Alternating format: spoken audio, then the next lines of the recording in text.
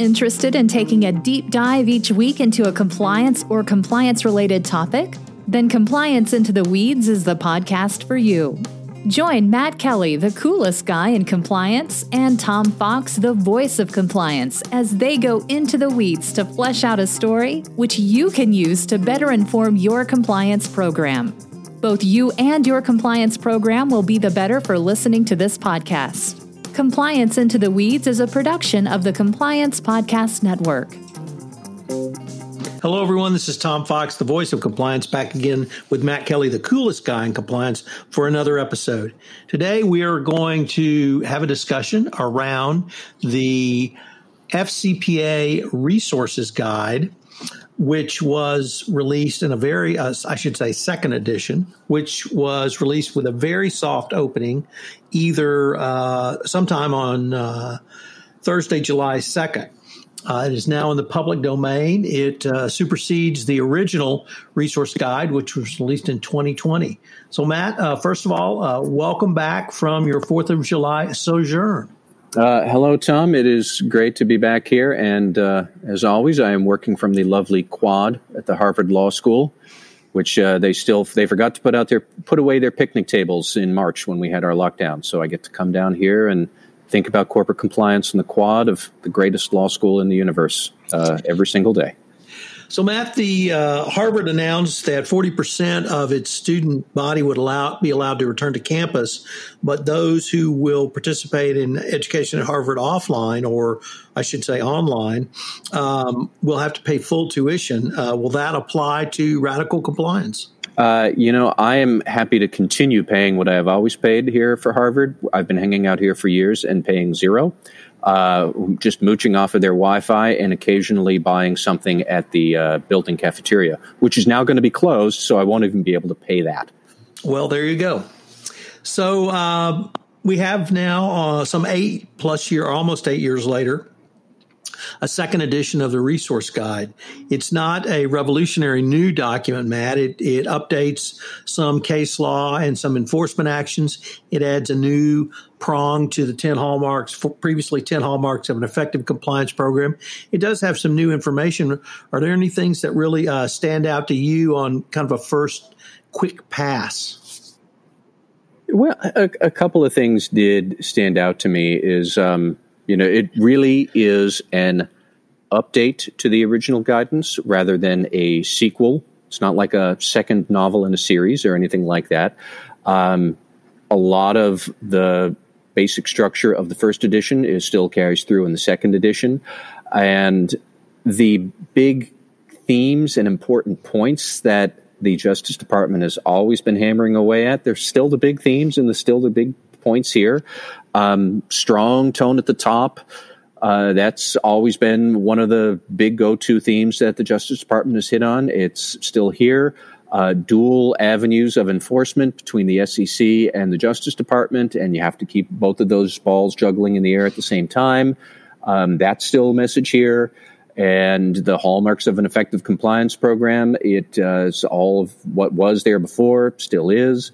And I like the guidance because it provides more detail and more examples. And what I really like, actually, is a couple of places it specifies examples of good compliance programs that resulted in a declination, even if that good compliance program failed to catch some sort of an incident. One thing that stood out to me, I'll even tell readers, it's right on page 68, where there is a case study, anonymized. We don't know exactly who this was, but a financial services firm that had been wanting to do business in China had a very robust compliance program, and what that was detailed in this example.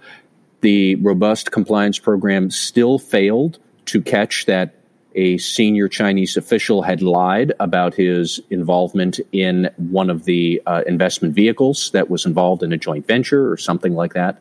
But you really get to see this firm put itself through the paces of a good compliance program, still didn't catch everything because no program ever will, and yet the Justice Department and the SEC looked at it and said, that's good enough for us to show that you had a good, sincere intent and you had a robust program. Mistakes still happen, so we're not going to crucify you. That's a nice message to hear. It is a nice message to see.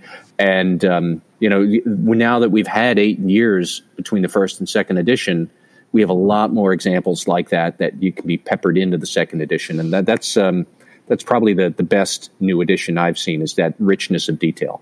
So, Matt, that really ties into the point that I wanted to start with, which is the new edition on the hallmarks of an effective compliance program. That new edition is entitled Investigation, Analysis, and Remediation of Conduct. And it starts off with the first sentence. The truest measure of an effective compliance program is how it responds to misconduct. Then goes on to state, accordingly, for a compliance program to be truly effective, it should have a well-functioning and appropriately funded mechanism for the timely and thorough investigation of any allegations or suspicion of misconduct. And that, I think, is a very powerful statement that really encapsulates what you found so interesting with the case study, that the Department of Justice really wants to see, how do you respond? Because that's the only time you'll be in front of the Department of Justice or the SEC, is if you have a compliance program failure. So how did you respond? What was the state of your compliance program at the time the incident occurred? Did you investigate? Did you do a root cause analysis? Did you remediate so that you hopefully will not have this issue again? And I think that many compliance practitioners perhaps had not focused on that third part of the 3 parts of any effective compliance program, remediation. But the DOJ certainly has put that front and center as how you need to think through the pressure testing of a compliance program, which might either an FCPA violation or at least a violation of your internal compliance program. Yeah, I was intrigued to see that they added root cause analysis to their hallmarks of an effective compliance program. But when you think about it, you shouldn't be surprised that it's in there, because that comes from the DOJ evaluation guidelines of the effectiveness of a compliance program. And I can't remember if root cause analysis was in the original version of those guidelines from 2017. It was definitely in there by the second version in 2019. It's still in there for the newest evaluation guidelines that came out about 6 weeks ago. But that root cause analysis part, it didn't exist in 2012 with the first edition of this resource guide. So we shouldn't be surprised that we've been talking about root cause analysis in other places for the last couple of years. So, of course, it winds up in version 2.0 of the resource guide.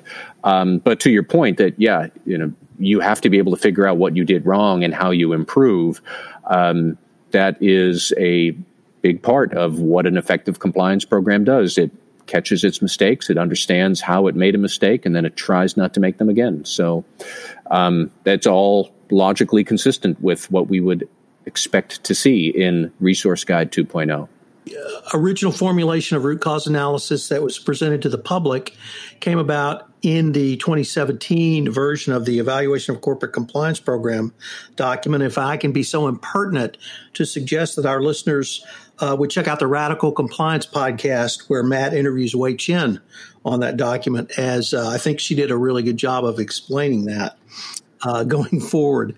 Matt, one of the things that we have touched on this podcast, and I know you and I both write about, is the evolution of thinking of the regulators in this space, and that companies are evolving, products and services are evolving. Certainly the bad guys are evolving, bribery schemes are evolving, but the government's thinking evolves. And this seems to be a culmination of the thinking that led to this document over several years. I saw as far back as a couple of enforcement actions after the original 2012 resource guide.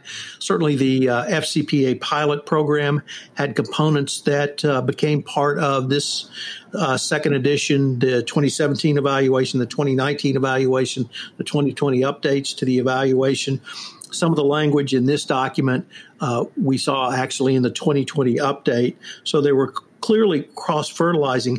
Is there anything that kind of you see on the development or evolution in DOJ thinking or SEC thinking that might have impacted your thinking? Well, that raises an interesting point about it's worth remembering who wrote this guideline or this resource guide, or who led the decision to have a version 2.0 of it. And that would have been somebody like Brian Benczkowski, who is the Assistant Attorney General for the Criminal Division up until, I think, last week. He just left. His boss, Matthew Miner, who was the Deputy Assistant Attorney General who oversaw the Criminal Division, he left last fall. But when you think about it, people like Miner, people like Benczkowski, they joined the administration in 2017 or so. So what were they doing before that?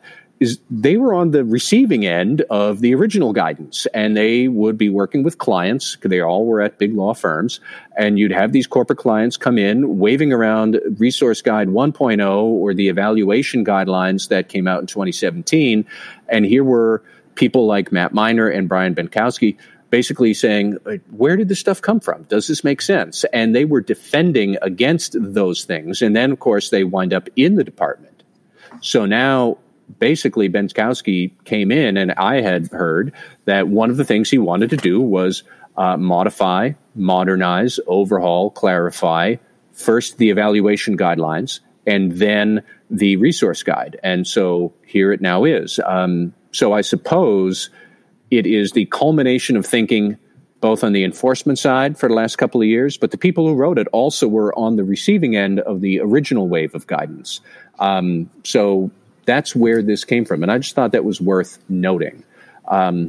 Does raise an interesting question. What might happen with this resource guide and more evaluation guideline come 2021 if there is a Biden administration? We could talk about that.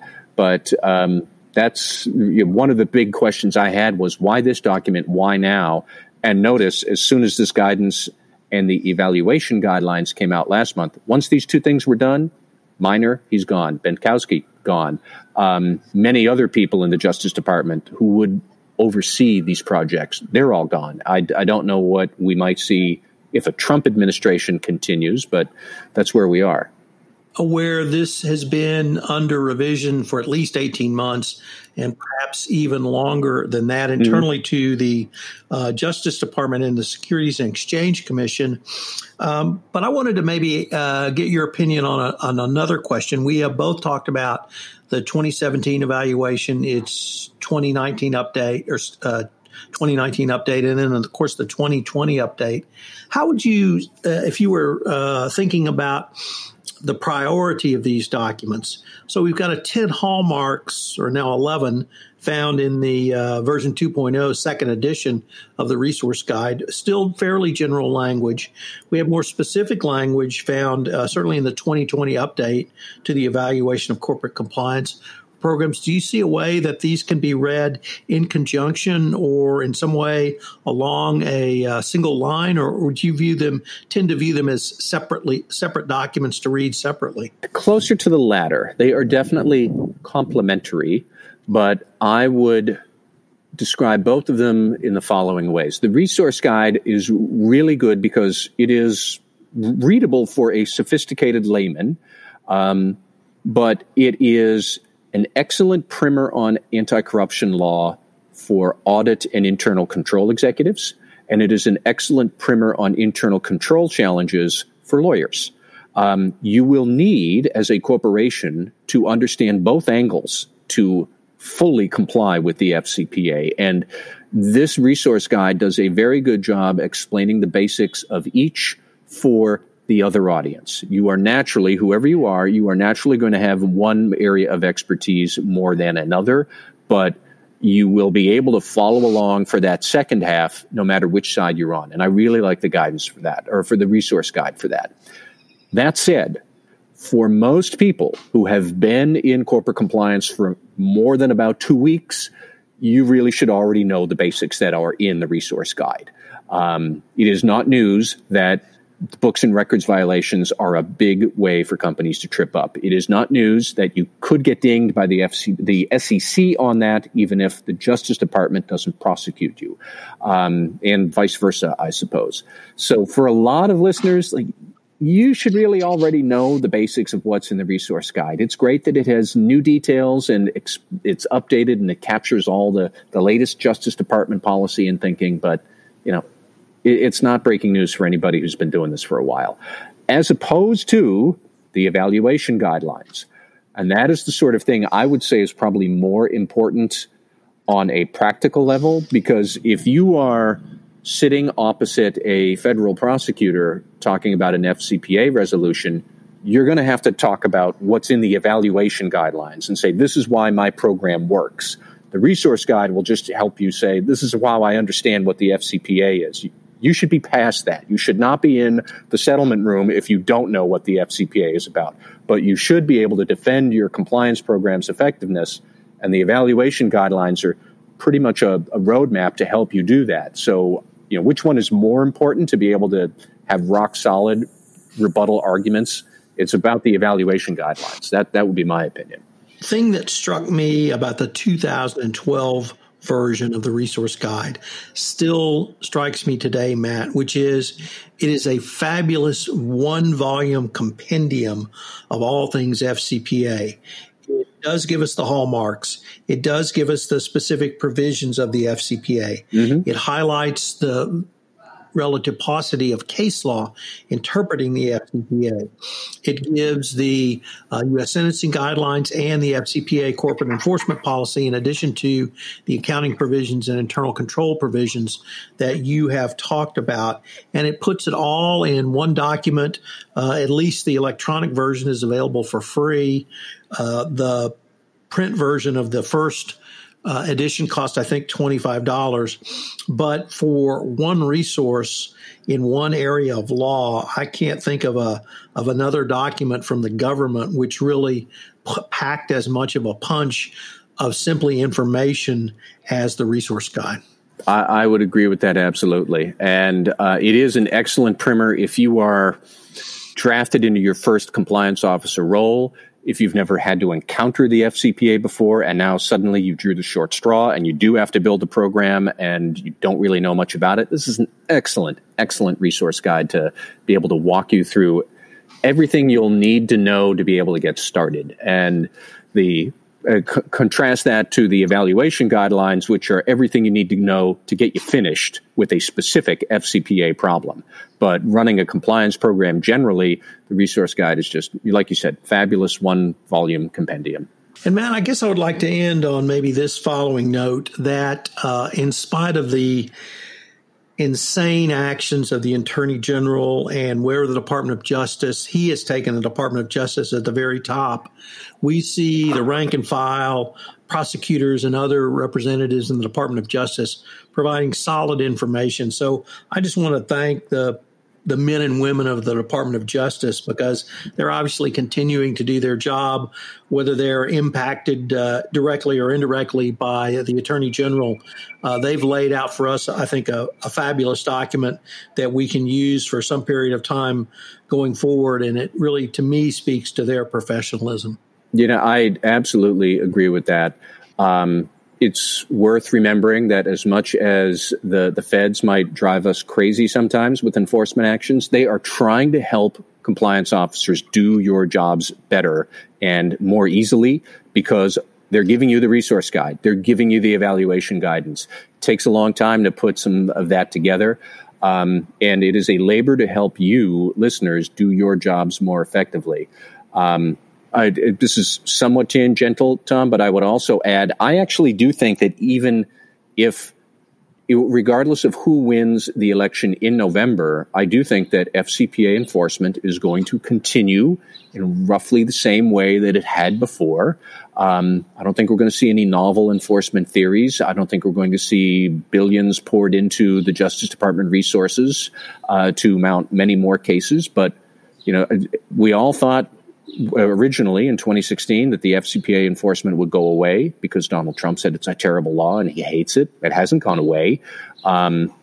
we've all wondered sometimes, would Democrats be more vigorous in enforcement? Maybe they might be more vigorous, but it's still going to be enforced in kind of sort of the same way it's being enforced right now. So the resource guide is going to, I think, stand through the test of time. I don't think we're going to see a version 3.0 coming out next March, for example. I think this is going to be around for a while yet.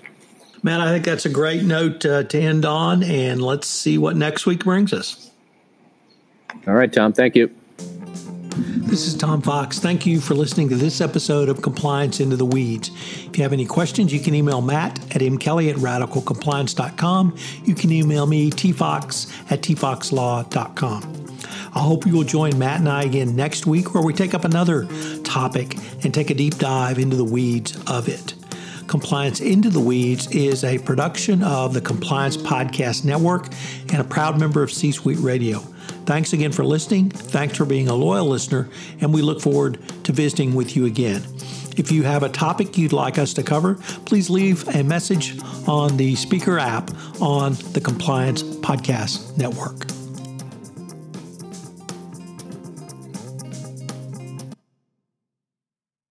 This podcast is a part of the C-Suite Radio Network. For more top business podcasts, visit c-suiteradio.com.